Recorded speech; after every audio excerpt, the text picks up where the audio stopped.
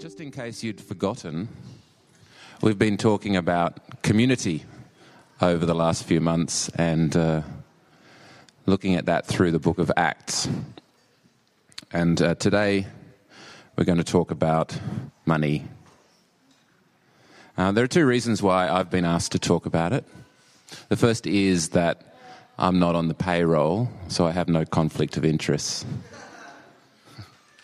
The second is that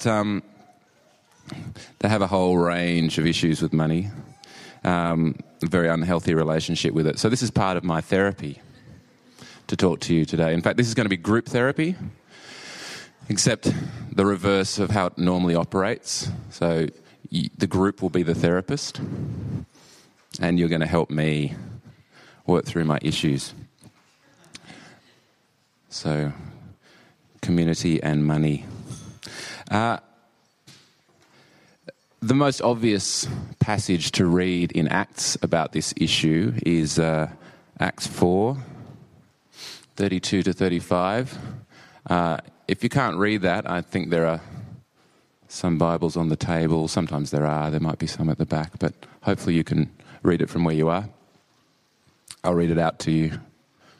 My voice is a bit thin. It's good for my Johnny Cash impersonation, but not so good for speaking. So I might have to cut this short. Hallelujah. But we'll just see how we go. The whole group of those who believed were of one heart and soul, and no one claimed private ownership of any possessions, but everything they owned was held in common. With great power, the apostles gave their testimony to the resurrection of the Lord Jesus, and great grace was upon them all.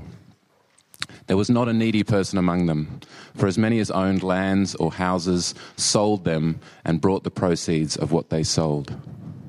They laid it at the apostles' feet, and it was distributed to each as any had need. There was a Levite, a native of Cyprus, Joseph, to whom the apostles gave the name Barnabas, which means son of encouragement. He sold a field that belonged to him, then brought the money and laid it at the apostles' feet. So what I need your help with is this question. This is my problem. I can't imagine selling our 2-bedroom Edwardian weatherboard with north-facing backyard and putting the money at Stephen Louise's feet. That's my problem.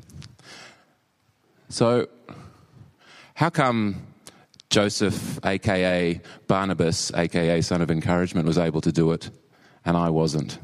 That's what you need to help me with. It's a genuine question. Why is it that I can't imagine selling my place and putting the money at the feet of the leadership here? My first thought was that perhaps they were just selling holiday houses. And yeah, because it does say it was a field. I obviously didn't live there unless he was camping. So just excess property, but I'm not sure I can get out of it that easily. So what do you reckon? What is it about my context? What is it about me? Don't pull any punches. What is it about our context? What is it about me that makes this passage and what's described there seem so incredibly unlikely in this context? Do you want a microphone?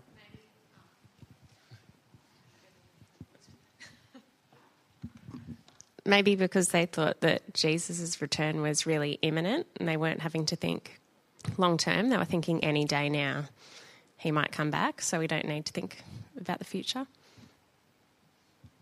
Yeah, that's a really big one, I think, that Jesus had just ascended very recently, and he'd given them all this teaching, and the apostles would have passed this on, this stuff about, that Jesus' teaching that made it seem like his return was imminent, was just any day now.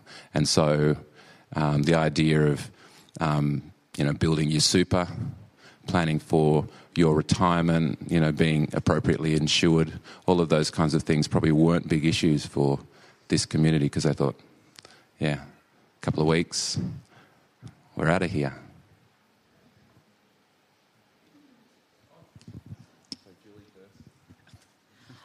I just read that passage that said great grace was upon them, that they had incredible grace, and maybe that enabled them to do that. And I think grace is quite a powerful thing, and we've done things in grace, and we've later gone, what the?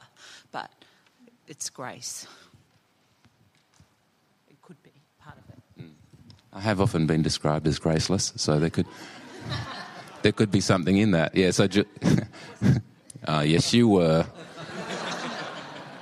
I could be wrong, but wasn't part of the Jubilee theology that you did return the land to redistribute again?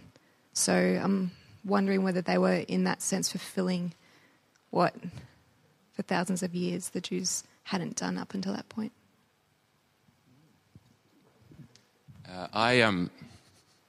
Because I'm a girly swat, if anyone recommends a book when they're speaking, I always try to find it on the library system. They're like the Victorian library system. So Rabbi Fred Morgan, if you weren't here, he's spoken here twice, and he came a few weeks ago and spoke to us, and it was amazing. And he recommended this book, The Dignity of Difference, by Jonathan Sacks, who's the kind of head rabbi in England. The head of the kind of, council of rabbis, or whatever they're called. It's an absolutely magnificent book, so I'd highly recommend it. It's in Wangaratta, but if you place a hold on it, yeah. And he talks exactly about the way that God set up the notion of distributive justice in Leviticus and Deuteronomy. And one of the key parts of that was the year of Jubilee, where every 70 years, 50 years, I think it's 70 maybe, sevens are always good. 50, it was 50, there you go. Every 50 years, because all the tribes were allocated, every family was allocated a certain amount of land initially when they, after the genocide in Canaan. And the idea was that every 50 years, if through transactions someone built up a lot of land and someone ended up having no land, that every 50 years you'd have to reset the system so everyone would go back to what they originally had. And yeah, the idea was that I'll skip ahead. Let's do it this way. I hate linear. Come on, here we go. Rabbi Jonathan Sacks talks about this word, I'm going to pronounce it terribly, but tzedakah. And it's a word that combines our notions of justice and charity. So he said in English those two ideas of justice and charity are different. But in this word, Hebrew has a notion of kind of social justice and distributive justice that is actually a combination of justice and charity. Or, rather than giving a terrible explanation like that, I'll just read a bit of the book.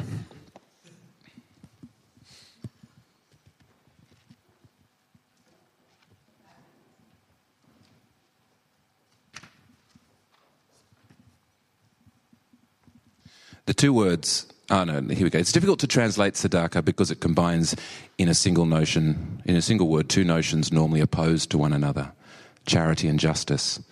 Suppose, for example, that I give someone £100. Either he is entitled to it or he is not. If he is, then my act is a form of justice. If he is not, it is an act of charity. In English, a gesture of charity cannot be an act of justice, nor can an act of justice be described as charity. Tzedakah is therefore an unusual term because it means both. It arises from the theology of Judaism, which insists on the difference between possession and ownership.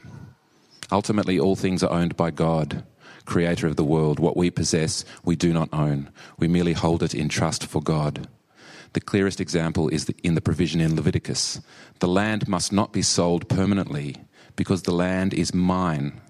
You are merely strangers and temporary residents in relation to me. Leviticus 25:23. If there were absolute ownership, there would be a difference between justice and charity. The former would be a legally enforceable duty, the latter a moral obligation at most. In Judaism, however, because we are not owners of our property but merely guardians on God's behalf, we are bound by the condition of trusteeship, one of which is that we share part of what we have with others in need. What would be regarded as charity in other legal systems is, in Judaism, a strict requirement of the law and can, if necessary, be enforced by the courts. It's an extraordinary idea.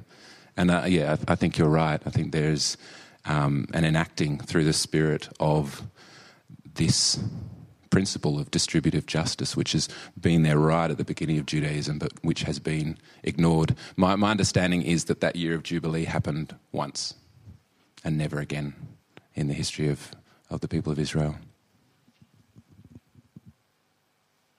So getting back to our question, what else am I missing?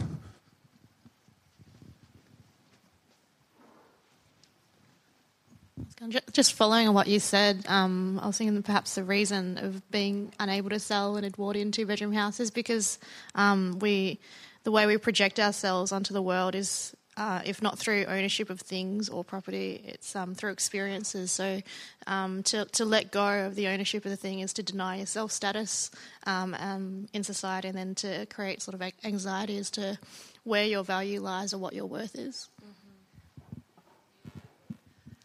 Yeah, beautifully put.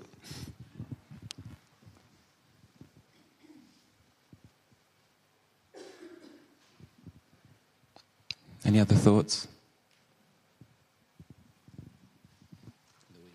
Thanks. Back in the 70s, for those of us who were around, there was a big push at that time for communal living, and it wasn't just Christian, it was the hippie age and all that.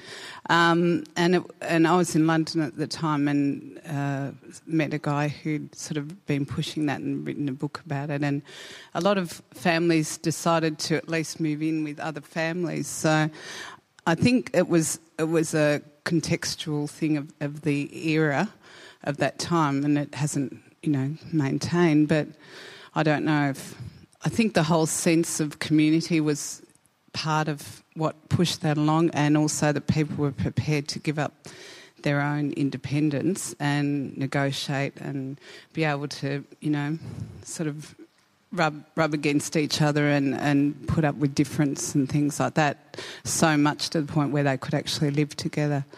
So, and it was successful in some areas, and, it does continue in some areas still today. Not about that. Something here. Just talk one. Oh, no, you go. No. Okay, so let's not talk about living in community. The taxation and welfare systems, I guess, could we argue that these days with our higher taxes and better welfare system, it probably goes to your earlier point, that our context is different. And we're already in effect doing that, even though not maybe quite as well as maybe they did.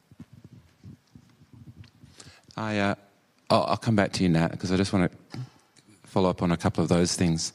I think one of the interesting things that came out of the 70s and that notion of living communally was that it was genuinely countercultural in the positive sense, but also in the sense that when you're going against such an incredibly strong current, social current, or cultural current, it makes it very difficult to sustain, which is why I think a lot of those experiments with communal living couldn't survive, because in the end, individualism and consumerism and autonomy, these values are so intrinsic to the way that we view the world that it's incredibly difficult for us to give up those. And I have students from India, Pakistan, living in multi-generational families, and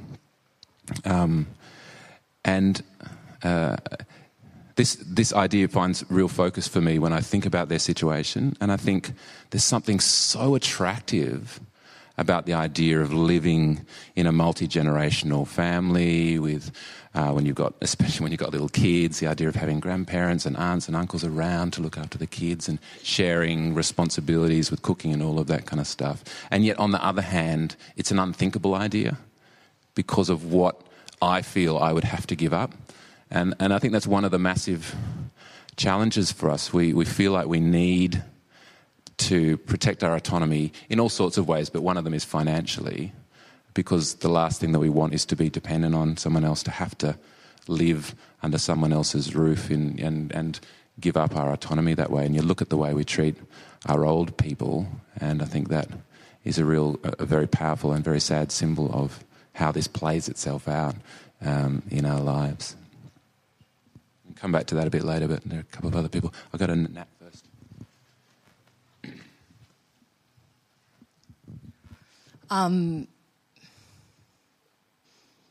Yeah, I mean, I think things like that are very difficult, and giving up your possessions are very difficult.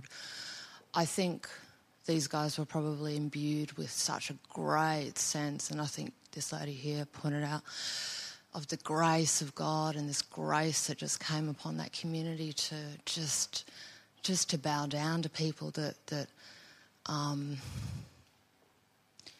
previously that they felt that they had a higher status of, and give themselves and give their money over to a wider community for the benefit of this beautiful spiritual thing that had just occurred. I do think in this society, though, that we've started bowing down to other things. And I think we have established these taxation laws and charitable codes in our system to almost, as an alibi for some of our other sins. And I don't think it's working, because there's still such great injustice. And I think huge property ownership and the teachings of the New Testament don't seem to quite marry. I don't know if, I guess is what I'm saying, capitalism and the New Testament fully marry. That's my belief. It's another way in which this book is amazing, in I guess wrestling with exactly those issues of the market, and whether the market is inherently evil or whether it is something that is legitimate in its place. But when it kind of spills over its proper boundaries and starts to infect every aspect of our lives, market capitalism, then you perhaps get exactly what you're describing.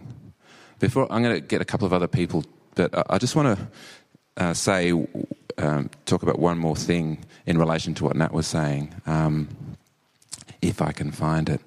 That I think there is a danger with this kind of passage that the flip side of individualism is that we take on individual guilt about a lot of these issues, and you beat yourself up about, why am I so selfish? Why am I so obsessed with my own security? Why can I not follow the clear teaching of the New Testament in this area? It's something inherently to do with me. Now, that might be the case for me, but not necessarily for all of us. And I do think that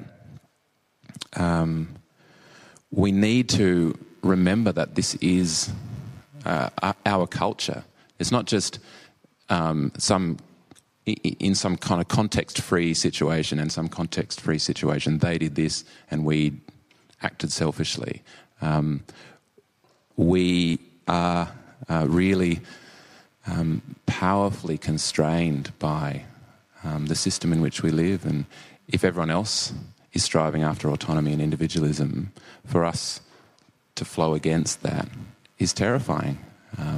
And that's that fear that we all have in a culture like ours of having nothing when we're old, of being abandoned, and all of these are very real fears. And it's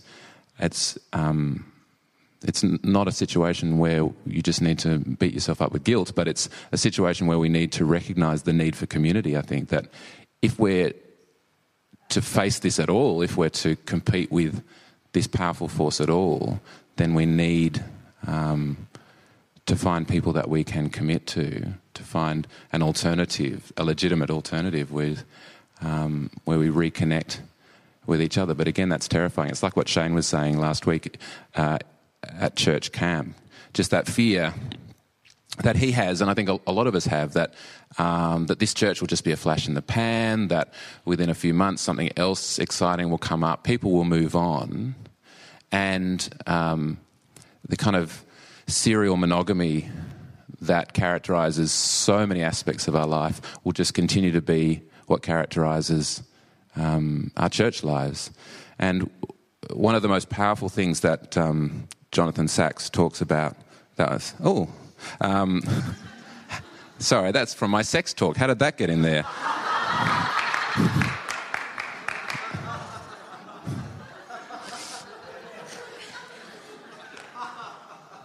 He and this is something that Rabbi Fred talks about as well, covenantal versus contractual relationships. I'm going to read another section to you because I just think this is awesome. What am I looking at? 155.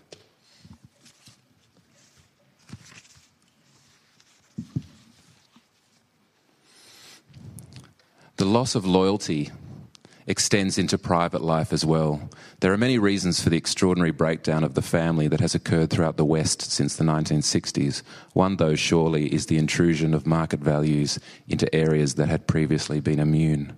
A consumer-driven, advertising-dominated culture militates daily against ongoing attachments.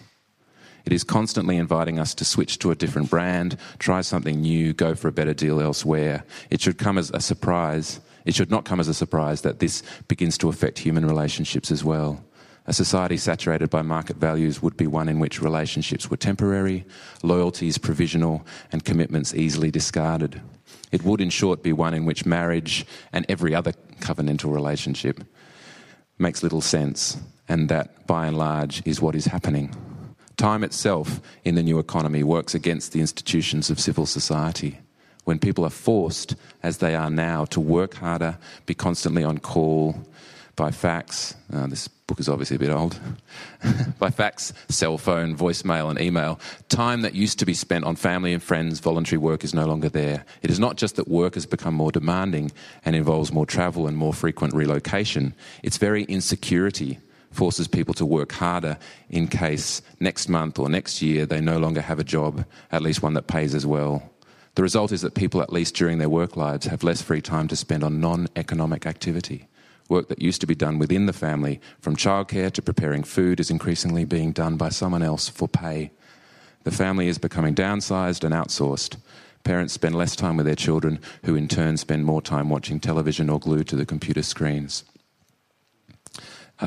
Obviously, the focus here is on family, but I think it applies equally to any kind of small community. I'll just finish with this quote. When most relationships become commercial relationships and every individual's life is commodified 24 hours a day, what is left for relationships of a non-commercial nature? Relationships based on kinship, neighbourliness, shared cultural interests, religious affiliation, ethnic identification, and fraternal or civic involvement. When time itself is bought and sold and one's life becomes little more than an ongoing series of commercial transactions held together by contracts and financial instruments, what happens to the kind of traditional reciprocal relationships that are born of affection, love, and devotion? So what does happen to them? You wanted to say something? Yeah. I think there's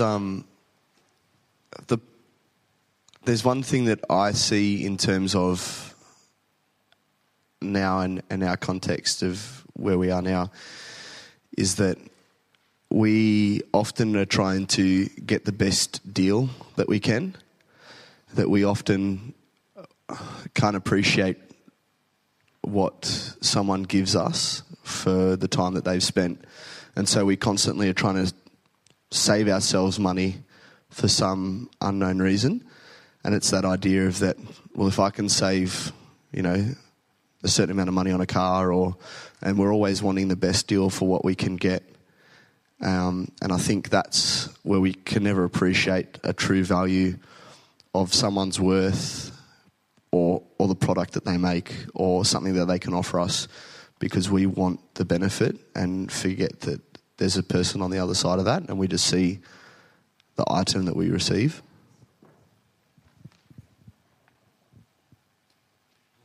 Lots of hands. Thanks, mate. I'll go over here first because you've had a turn. Sorry about that.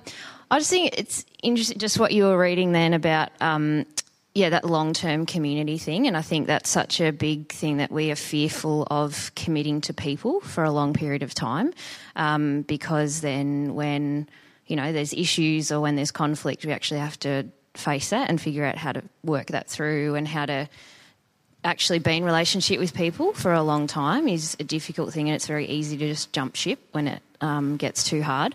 And it's interesting, I was at my nan's place yesterday, and she's been living in the same house for 50 or 55 years, and it's a revolving door of very fascinating people that come in and out of that house. But yeah, I was just thinking about that just yesterday, how interesting it is that all the neighbours are the same, and they have, all lived in this little neighbourhood for 50 or 60 years, many of them. And it's just struck me at how unusual that is, and how fascinating it is to have, these people that they know lots about their life, but who they, everybody's had issues with everybody else, but there's never been an option to move on anywhere else because they've never been in a place to do that, and how they just have to figure out how to live together and how to make it work. So, and I think many of us have the option to not have to do that.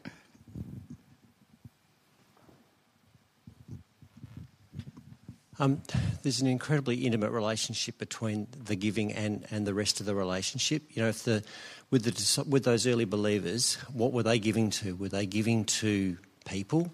Were they giving to the work that was going on? And there's giving's a bit like sex in that it's an outworking of the relationship, but it's also an investment in the relationship.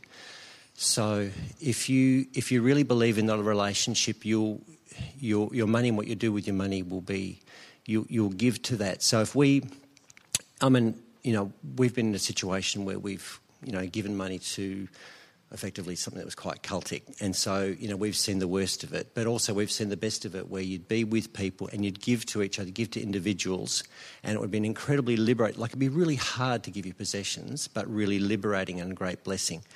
So it's really about the strength of the relationship and what you're giving into. And I think it is both. It is incredibly liberating, but you have to be very careful about what you're giving to and why you're giving. But I think our ability to give to this community financially is an incredible way that we invest in it.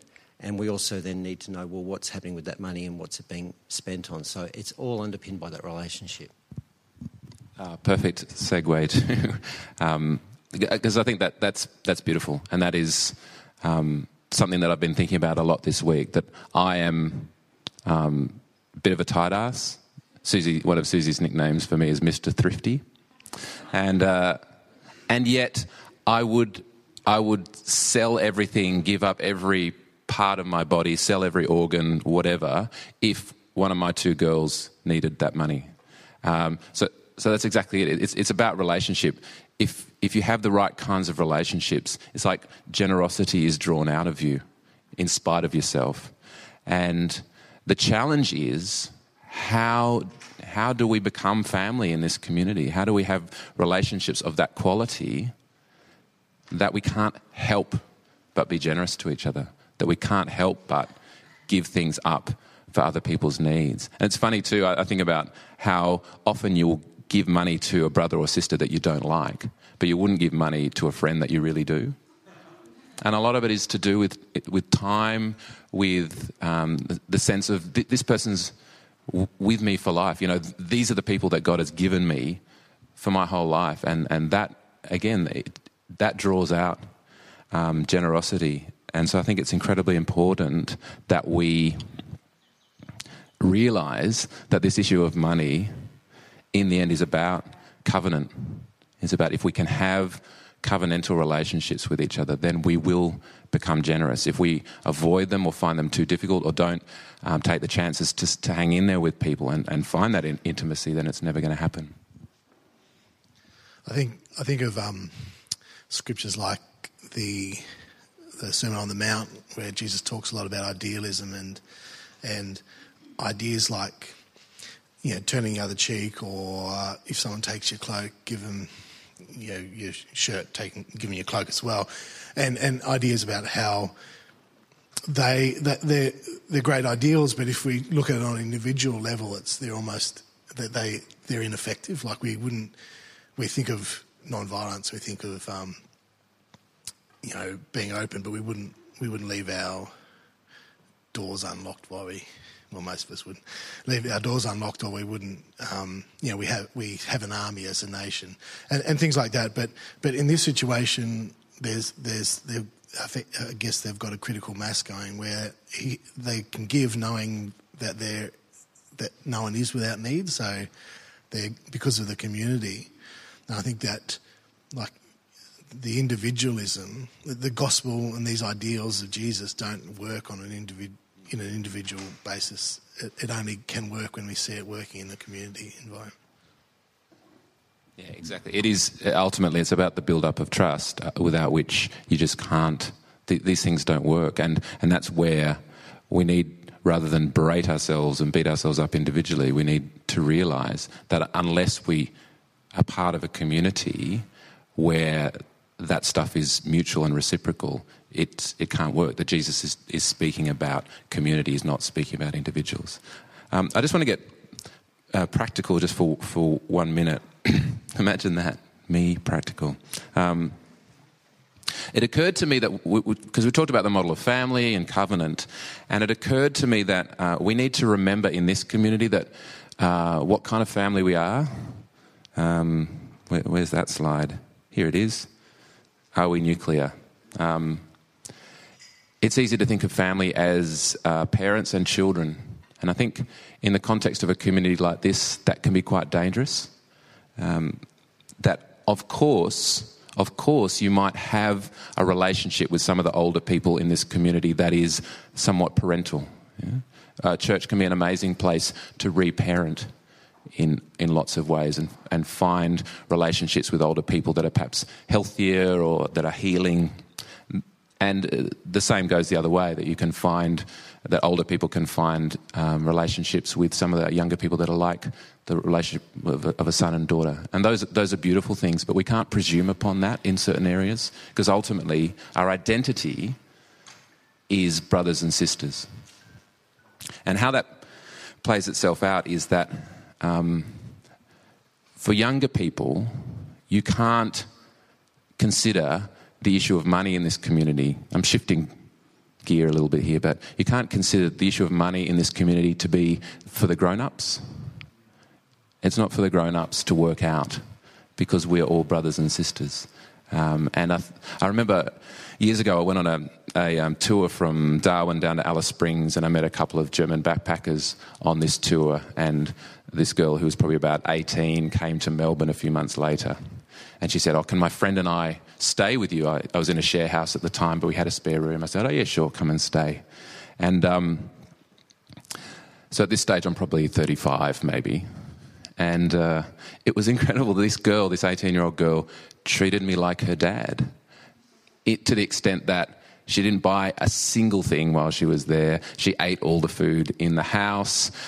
She didn't buy us anything as a thank you present. It was kind of funny, at the very end they had to get a tram into the city. So, should we go and have a coffee before we go? I said, that sounds nice, and and go and have a coffee. And then they go and pay for their coffees and leave me to pay for mine. It's like, you couldn't even... I had you in my house for 4 days and you couldn't even buy me a coffee. But it was a mindset thing. To her, parents are people that pay for everything.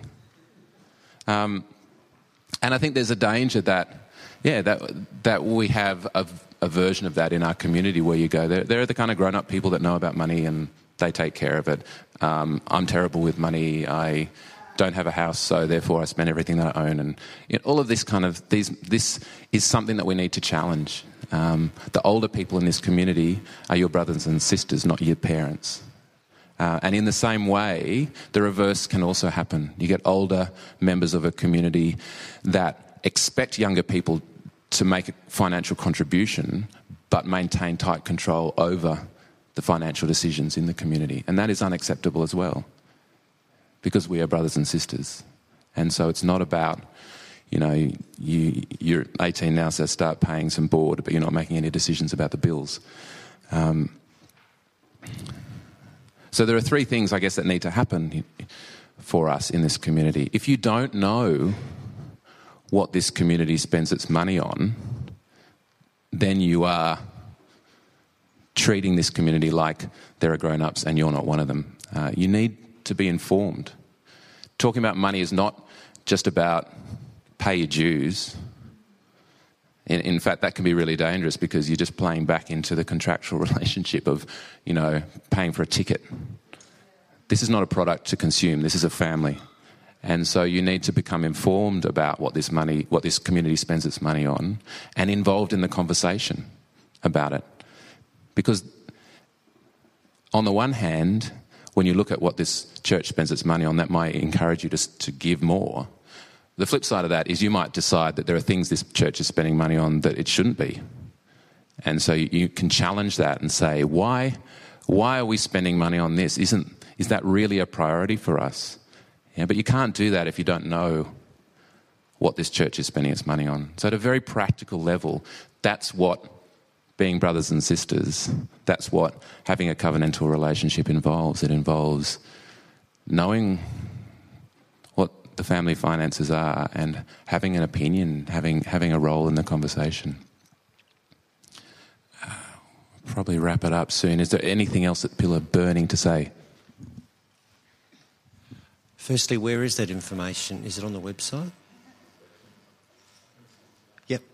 Yeah, okay, that's cool. The other thing I'll say, we talk a lot about this community, being invested in this community, being part of this community. I'm not ashamed to say that when you give money to a community, you become wedded to that community. So my challenge is, and I'm not ashamed to say, and I'm not part of the leadership here, for all of us who want to become part of this community, give regularly to this community, because that is one way that you become stronger and more involved with the community.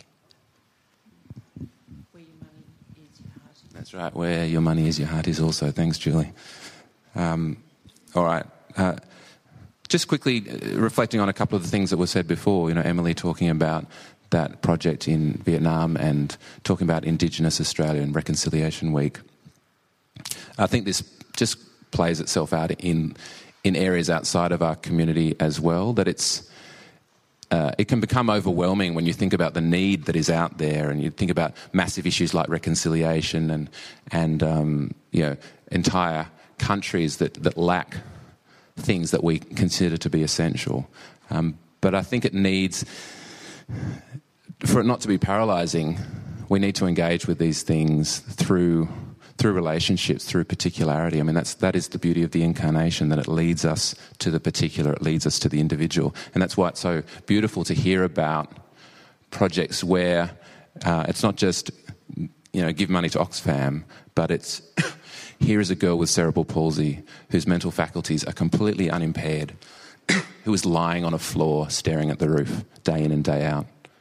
And when you hear about that, when you hear about an individual and you have empathy for that situation, that draws generosity out of you. That is how it's meant to be, rather than kind of lobbing money to salve your guilt. And I guess it's the same with the issue of reconciliation. It's easy to give money to kind of national Aboriginal leadership or whatever it might be, but seeking some individual relationship, some particular project, some particular set of people that you can engage with is the Bible's recipe for engagement and for drawing generosity out of us. It's particularity. And a globalised culture always works against that.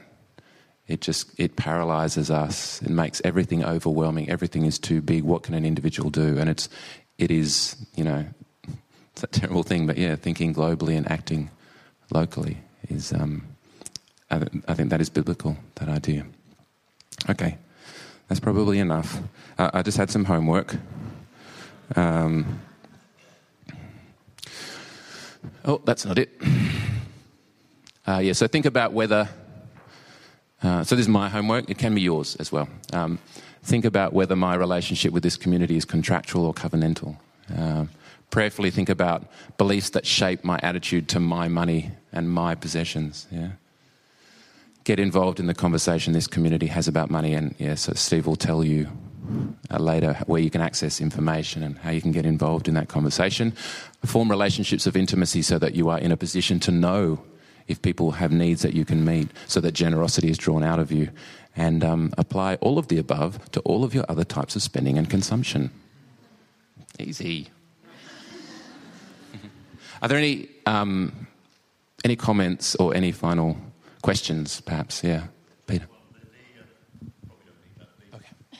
Spending and consumption is not just money; it's emotional as well. So I know you were saying that before that. But there's a broader dimension.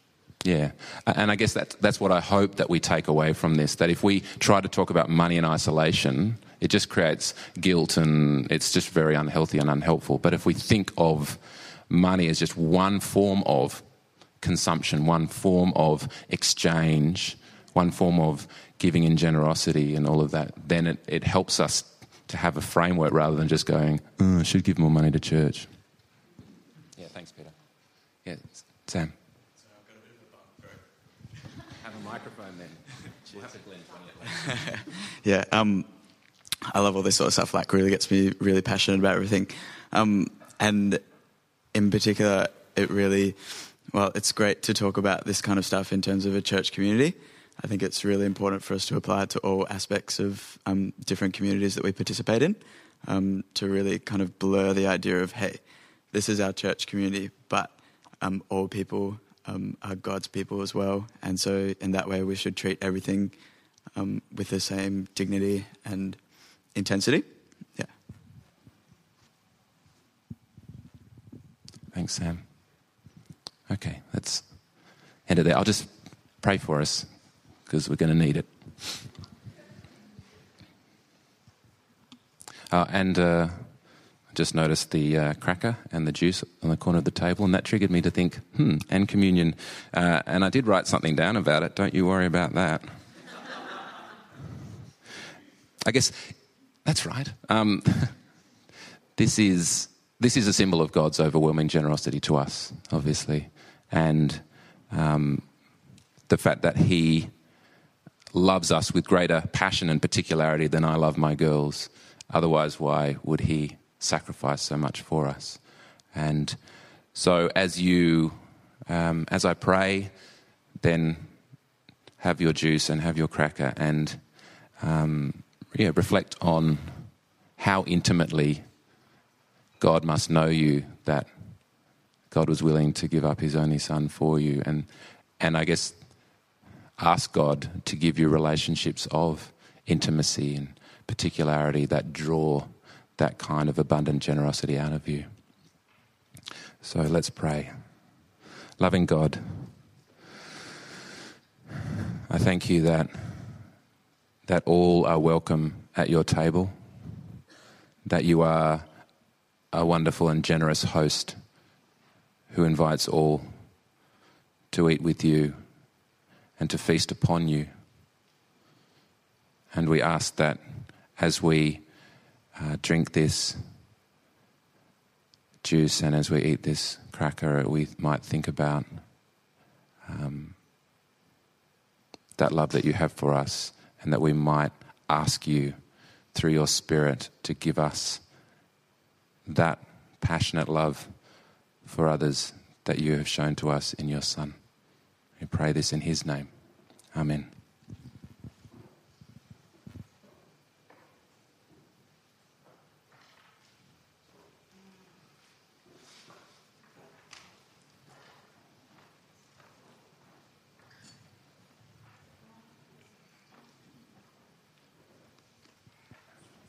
Thanks so much. Well, Susie might call you Mr. Thrifty, but I think I would call you Captain PowerPoint. Captain PowerPoint, Mr. Communicator Extraordinaire. I just love how, I just so appreciate how Rod takes us into ways of thinking that, for me, are out of the ordinary. And it's so refreshing to hear a talk on giving without any mention to Malachi chapter 3. It's a miracle. Remarkable. Can I just say, in regards to the scripture that Rod shared from Acts chapter 4, there are two ways in which we can view that scripture. One is as prescriptive, that is a prescriptive way in which we are to carry out our Christianity, or it could be descriptive. That's what took place in Jerusalem not long after the resurrection, as a community of God were gathering together and responding to the action of the Spirit. I personally believe that is descriptive. It is actually not prescriptive. And so I just think that's part of the narrative of the book of Acts, and they were just describing what took place. And I don't believe that it is a prescriptive form for us or pattern for us, therefore, to follow. However, it does capture the spirit of generosity and hospitality and awareness of need that we are to embody and to enact. In regards to your question, Anthony, we operate and always have with an open book policy. So anytime anybody who is part of the family is welcome to ask or see financial statements. Don't see me, speak to Lou about that. And I think our giving is around about 20% or thereabouts. So whatever comes in, we would have, I think, around about a 20% we give outside of ourselves. If you analyse the income streams and look at where the money goes, you'll probably be able to calculate what my wage is, if you kind of want to do that. And it's certainly not extremely high or anything like that. So you can, you're welcome at any time to inquire. We have an AGM every year in which, as a community, where we go through the financial figures, they're talked about. It's actually a little bit disappointing. Well, it's how you look at it. I think last year we probably had about 15 or 20 people that stayed around for the AGM. You can look at that two ways. One is that people have an incredible level of trust in the way things are carried out here, or that they don't really care, or I would much prefer to have a really high turnout. So the questions can be asked and that there is openness and vulnerability there with our finances. So I think that's about it. But it will be probably around about August sometime, September. So what happens is we don't have to be audited, but what we do, because a professional audit is really expensive, what we do is we take our books and we have somebody external just have a look through them to kind of check them out, make sure they're okay. So August, September, normally. Yeah. Thanks, Rod. Always enjoy having you share it with us. And why don't we stand and conclude our service this morning with a benediction.